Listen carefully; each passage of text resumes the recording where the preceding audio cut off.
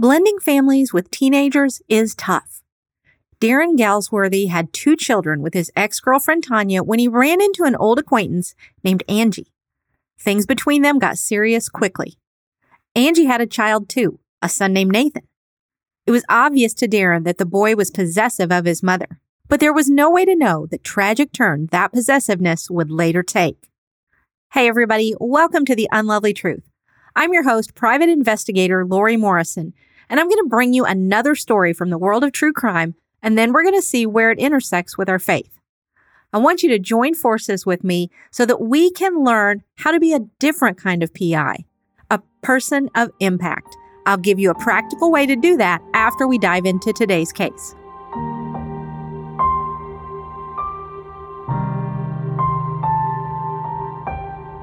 This is Season 3, Episode 45, and our book this week is The Evil Within by Darren Galsworthy, and our guest is former private investigator, Amazon best-selling author, philanthropist, and artist Connie Rowland.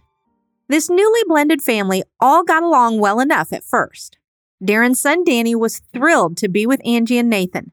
The boys played together well despite their age difference of 8 years. Darren's daughter Becky was not yet 2 and didn't really play much with the boys. Darren tried to be thoughtful of his new stepson and make sure that Nathan still got time alone with his mother. Weekends when all the kids were together were so busy, but that was exactly what Darren and Angie wanted. Darren was determined to give his kids more than he had had growing up.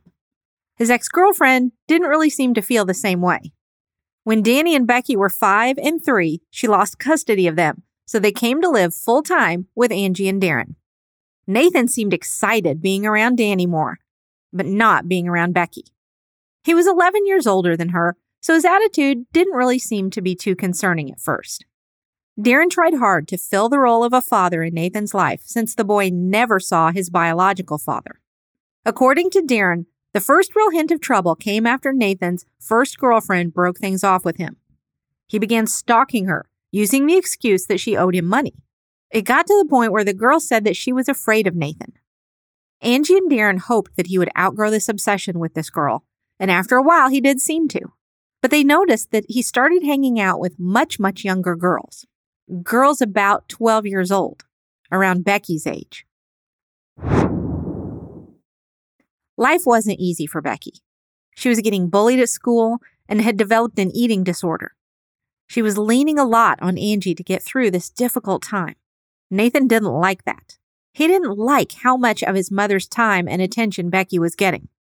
Becky began to see a counselor and confessed that she did not feel safe around Nathan. But for some reason, nobody took these feelings very seriously. In time, Becky did manage to turn things in her life around for the better, and she was dreaming of becoming an interior designer.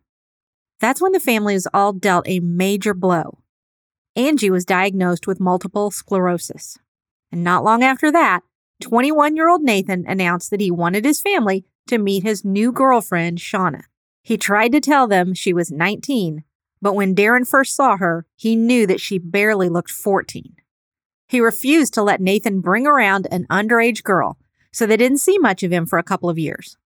Angie liked Shauna, but Darren was really concerned about the young couple's age gap, as he should have been. Becky wanted desperately to make friends with Shauna, but the older girl stayed really distant from her.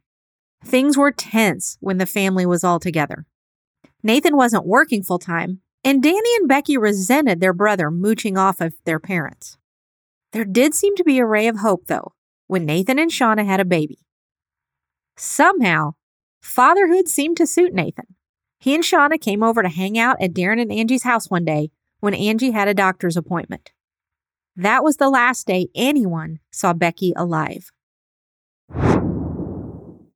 Becky went missing in February of 2015 from St. George, Bristol, which is roughly a 2.5-hour drive west of London. Her laptop and cell phone were missing as well, but it didn't seem like anything else that a girl would take if she was going to be gone for a while was actually missing. A week passed, and nobody knew where Becky was still. Police and volunteers searched the area surrounding the Galsworthy home. Divers even searched a nearby pond. Nathan and Shauna said that they were at the family home when they heard a door slam, and they just assumed that noise was Becky leaving the house. After 12 days of being missing, Becky's dismembered body was found about 1.5 miles from the family's home. The media soon reported that a 28-year-old man and a 21-year-old woman and 4 others had been arrested in connection with Becky's disappearance and death. The public soon found out that 28-year-old man was Nathan, Becky's stepbrother. Shauna had been arrested too. And it's so interesting to me that she and Nathan had been with the family every day since Becky had gone missing. They'd even helped search for her. Nathan helped Darren make an appeal on social media, and now he was admitting to killing his stepsister. Darren was crushed. He'd always considered Nathan his son, and he couldn't understand how he could betray him, his mother, and most of all, the girl who had been his sister. After Becky's funeral, the family focused on getting an answer to the one question that bothered them the most. Why? They knew and accepted that Nathan had killed his sister, but they just couldn't fathom what would have made him make such a horrible choice. The police wouldn't tell them much, protecting information for Nathan and Shauna's trial. And you wouldn't think that the family's suffering could get any worse, but it was about to, in a big, big way. During the trial, Darren learned that Nathan and Shauna had used stun guns to subdue Becky, and the prosecution contended that that was because they had a plan to sexually abuse her. It was even harder to hear that Becky confided in friends that Nathan had threatened to kill her, but for some reason, she never told Darren or Angie. Nathan was found guilty of murder and various other charges and sentenced to life in prison, and he's required to serve at least 33 years. That means he's going to be 61 before he has even a chance to be released. Shauna was found guilty of manslaughter and some other charges, and she was sentenced to just 14 years in prison. This book brings up some great topics to talk about in blending our families, learning to get along, learning to see the red flags, learning to reach out and tell someone when we think that our life might be at risk. But I still can't really recommend that you go out and get a copy of this book because there are parts that are pretty graphic. There were so many signs that things just weren't quite right with Nathan and Shauna, and Darren blamed himself for not seeing them and not acting on the ones that he did see. We're going to talk about that and some other things with our guest, Connie Rowland, right after this. I just want to take a minute to thank everybody from my book launch team, any listener that has given me support and encouragement, and of course, anybody who has reached out and bought one of the books, How to Kick Fear to the Curb. Because God doesn't want us living in a spirit of fear, because that's going to hold us back from living the life He's called us to. So I just want to say thank you again. I hope that you are able to kick fear to the curb in your life so that you can fully live your calling. Now let's check in with today's guest. Hey, Connie, I want to thank you for joining us today. It's always great to talk to another person who understands the PI life. Well, hi, Lori. Thank you for having me on the show today. I really appreciate it. As I was summarizing this story for my listeners, it just really made me think about how we think we know people. You know, do you think that some people are really able to hide who they are? Or do we just overlook things that we don't want to see? I think sometimes people can hide in the beginning of a relationship. I think we all try to put on that face, that the happy face, but the true self always comes out in the end, So I worked as a private investigator for about 5 years. I lived in Los Angeles and I worked on a lot of cases that were, like cheating spouse type cases, divorces, child custody. And a lot of those types of themes kind of came out in those particular cases where, maybe people thought they were with someone different than they actually were. The family stuff is hard. I've done very little of that. And I have to say that stuff disturbs me more than some of the criminal stuff does. Because like you said, you're with somebody that you think you know, that you feel like you can trust, and then you find out that you can't. And it's just devastating. Just like in our book this week, it's really easy to focus on Darren It was his daughter that was killed. He wrote the book. But it was also so absolutely devastating for his wife, Angie, because she had to live with the fact that her son had done these horrible things and just devastated the family. Now, when you were working with clients, did you ever come across anything where people just really had to face something that they just didn't want to face? Yeah, so the case that comes to mind for me right off the bat is a celebrity case. And working in Los Angeles, I had the opportunity to work on a couple of different cases that involve celebrities. And, for ethical reasons, I'm not able to name names. But this particular actor, his wife came and hired us. She had been cheated on before in a previous relationship. And then this actor had also cheated on her. So she had a lot of trust issues. And, that's always a difficult thing when you're having to talk with someone who is going through that, of course. But this case it started off pretty typical. We had like a one-car surveillance on him, and he wasn't really doing anything. So she just didn't want to accept that about him. So we put 2 cars and then 3 cars on him. We had multiple investigators working this case. And even after we were kind of, going down this rabbit hole of doing all these different types of surveillances, she didn't want to accept that nothing was happening. So we put a tracker on his car.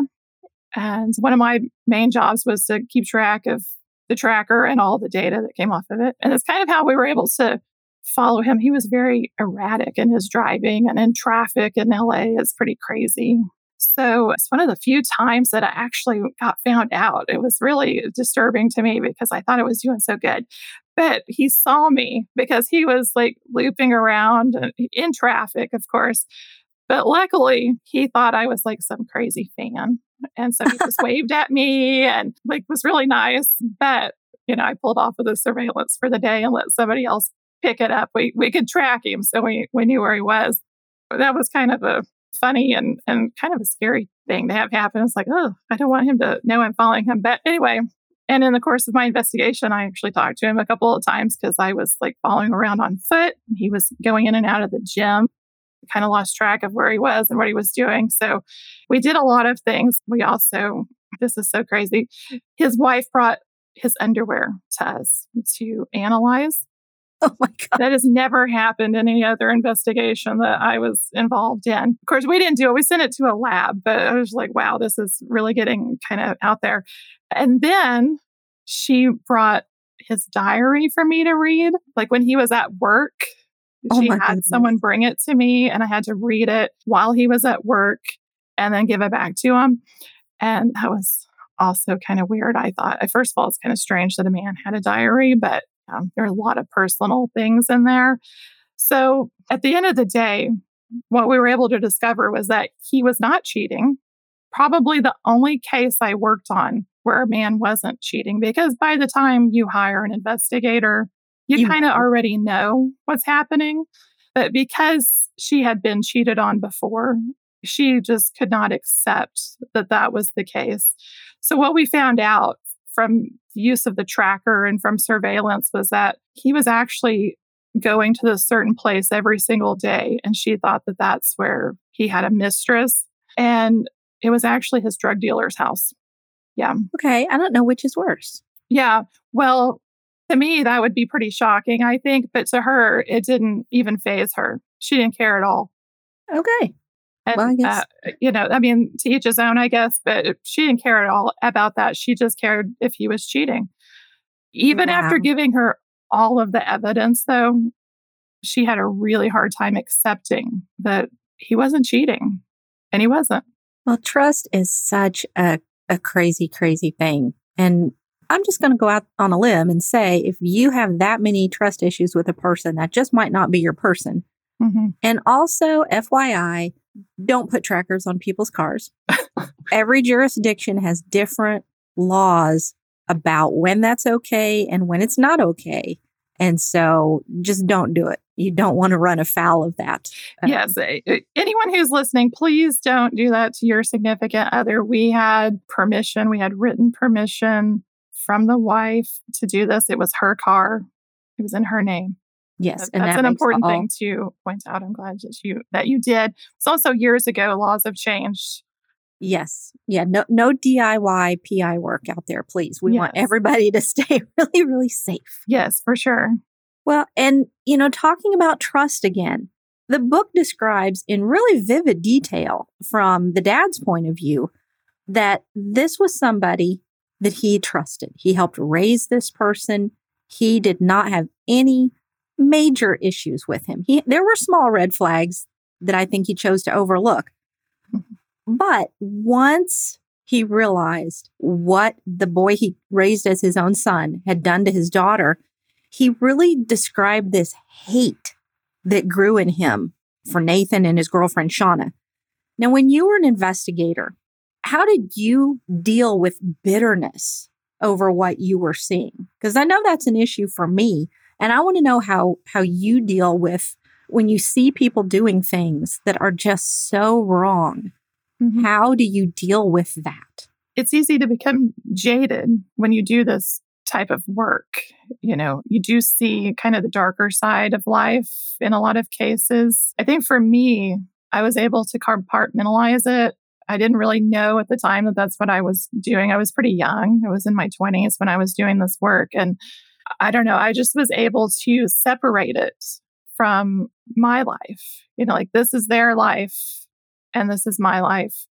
But I also wanted to always have compassion and understanding for what they were going through, for what everyone was going through, because there are two sides to every story.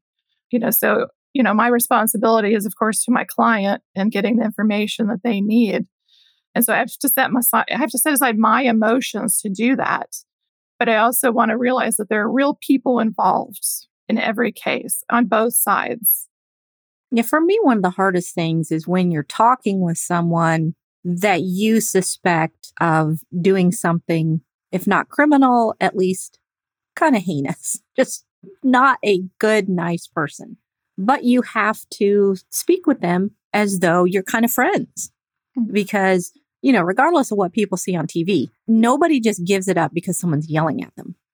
You have to establish a rapport with them and you have to get them to think that talking to you is in their best interest. They don't care about your client. They don't care most of the time about making things right or making them better. They're worried about themselves. Mm-hmm. Did you see that side of human nature too? Yeah, I think there's a little bit of that in every case, right? That you kind of have to realize that when you're doing PI work, you're not really seeing people at their very best. Usually meeting them in a very difficult stage of their life. They're going through something hard. And so you just have to have some understanding for that, I think. But you also have to build that rapport. Like you're talking about, some of my clients weren't exactly what I would say, are good people. Some of them did do terrible things, but they were still my client. And my responsibility was to help them with their case. Now, at this point in your life, were you a person of faith yet? I was, yeah. How did that affect your work? So this is an interesting thing, something I don't talk about a lot, but I hope it helps someone who's listening. During this period of my life, I was a Christian. I became a Christian when I was very young, but I'd gone through a difficult time in the church that we were members of. A lot of bad things happened in that church. And so I walked away from faith. God didn't walk away from me. I just want to say that. He didn't ever leave me. I walked away and I said, okay, I'm going to live my life the way that I want to live it. And that was a really bad decision for me. And it took me down a really dark path of my own that God had to get me out of. When the time was right, He rescued me from it. And I recommitted my life to Christ and I meant it. And I've lived my life for Him every single day since then. I love that story because I know that's going to resonate with a lot of people. We've all been, if you've gone to church for any length of time, I think we've all been hurt by, if not the church itself, someone within the church. And so, people are people. Yes. Even within the church. And that's one of the things that I think is most disturbing to me is working. You're you're looking for people you think have done terrible things, yet they claim to be followers of Christ. Mm-hmm. Were there very many situations where you had that kind of situation? Not really, but I think on a personal level, yes. I mean, we're all imperfect people, right? We're all flawed in many ways. And that's why we need a savior. If we were perfect, we wouldn't need Jesus. But because we're flawed, we definitely do. So you're dealing with people, you're going to have conflict and you're going to have problems arise. That's just human nature. Well, I know that you're doing something very, very different now from being a PI. And we'll talk about what that is in a second. But first, I want you to tell me what happened in your life that kind of brought about that transition. Well, some years back, my mom had cancer. And during her cancer treatments, I took care of her. And she and I talked a lot about, like, how could we show people God's hand in their lives? And we started off by, like, making pictures of different hand shapes. That was kind of where it started. And then after she passed away, I started making artwork with sign language in it. I grew up in a church where it's the same church that hurt me. But before that, it was a wonderful place. And I'm so glad that I grew up in it. God put me there for a reason. But that church had a deaf program and interpreters for the deaf. And at the time, I didn't realize how important that was for, to the deaf people. And after I started making artwork with sign language in it, that's when I learned that only 2% of deaf people worldwide have been told about Jesus. And it's heartbreaking to me. I think I was very sheltered growing up in a church that had deaf interpreters, that I didn't realize that it wasn't available to other people. So I give 10% of the profits of my artwork to churches who are spreading the gospel of Jesus to the deaf community locally. I think it's very important because those churches are underfunded, they're overlooked, and they need help. That's so amazing. And it's called? So my artwork is called Master's Hand Collection. And where can we find it? You can find me on my website, mastershandcollection.com. And while you're there, you can download a free devotional. It's titled 7 Simple Ways to See God's Hand in Your Life. I love that. And I'll have a link to her website so you can check out all her resources in the show notes. Make sure you look for that. But before we go, I know that you also have a very personal connection, not just through work, but through your family to true crime. So tell us a little bit about that. Yeah, when I was 13, my uncle was murdered, and it was a very difficult time in my family's life. It's something that when it happens, it's overwhelming. When you lose someone, just, if someone dies in your family, it's very overwhelming. But when someone is murdered, there's also a lot of pressure that goes into that because you're having to go through an investigation and a trial. And in our case, we went through 2 trials. The man who murdered my uncle requested and was granted a new trial many years after the fact. And so for us, it was, having to relive it all over again. Just when you think it's all over, we had to do it again. And at that point, I was an adult. So I was in court every single day staring at the man who murdered my uncle. And he had no remorse whatsoever. It was kind of strange. I think in some ways, maybe it would have made it easier on us if he at least was sorry for what he had done to us. He's very belligerent. Even now, he thinks that what he did was right. And that makes it very difficult for everyone.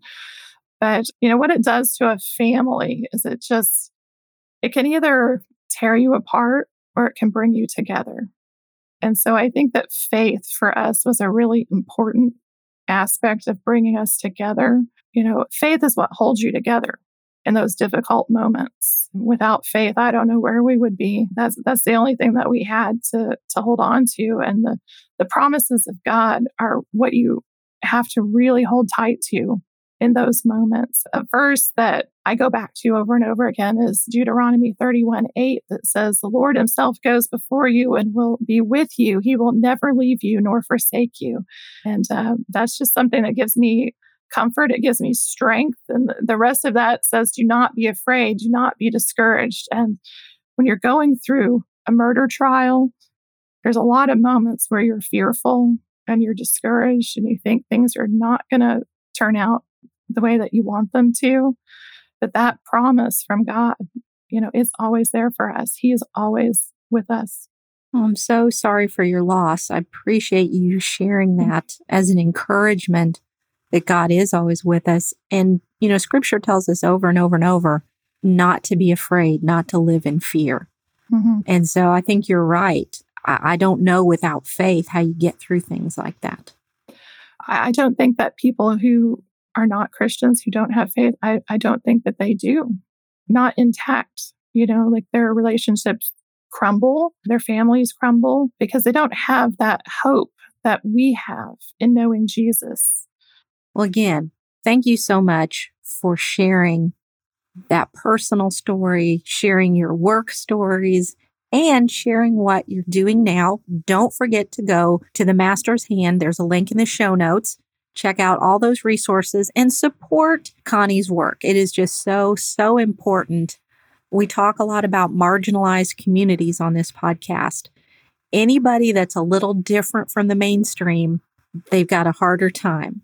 And so I love that you're reaching out to a group that not everybody does. Well, thank you, Lori. I really appreciate you having me on the show, letting me relive a little bit of my PI days and share my personal story. It was a lot of fun. Thank you. It sure was. Thank you. The Bible verse that I want us to talk a little bit about today is from Proverbs, chapter 14, verse 22, and I'm reading from the Christian Standard Bible Version. Don't those who plan evil go astray? But those who plan good find loyalty and faithfulness. Nathan's actions, as they're described in this book, are just a perfect example of the heart of this passage. Notice that God isn't calling out just those who do evil things, but those who plan to do evil things. And if you look at James 1:15, this is from the Amplified Version, it says, "Then when the illicit desire has conceived, it gives birth to sin. And when sin has run its course, it gives birth to death." Our thought lives matter so much because they influence our actions.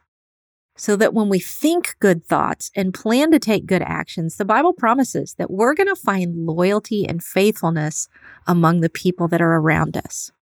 And so I want to tie all that into this week's practical action step. When we see someone struggling with dark thoughts, or we notice anyone becoming obsessed with violence, whether that's in song lyrics or movies or video games or wherever they're consuming it, we need to check in with that person. It might not be an issue. In my line of work, I see a lot of violence, but I know how I need to deal with it to not get overwhelmed. And I've got people holding me accountable. But someone else might be having thoughts that are going to give birth to deeds that will have life-altering consequences for them and maybe even for others. We've got to watch out for each other so that we can keep ourselves, our families, and our communities safer. If you liked this episode, be sure to check out a link that I'm going to put in the show notes to a similar episode. I've just had so many amazing guests, and they give me unbelievably fantastic information. I don't want you to miss any of it. And please, if you can, help somebody else start their journey to being a different kind of PI, a person of impact, by sharing this episode, by subscribing, and giving the podcast a 5-star rating and a nice review so that we can grow. The Unlovely Truth is written and produced by me, Lori Morrison. Music is by Neil Cortex, and the artwork is by Shelby Highland. See you all next time.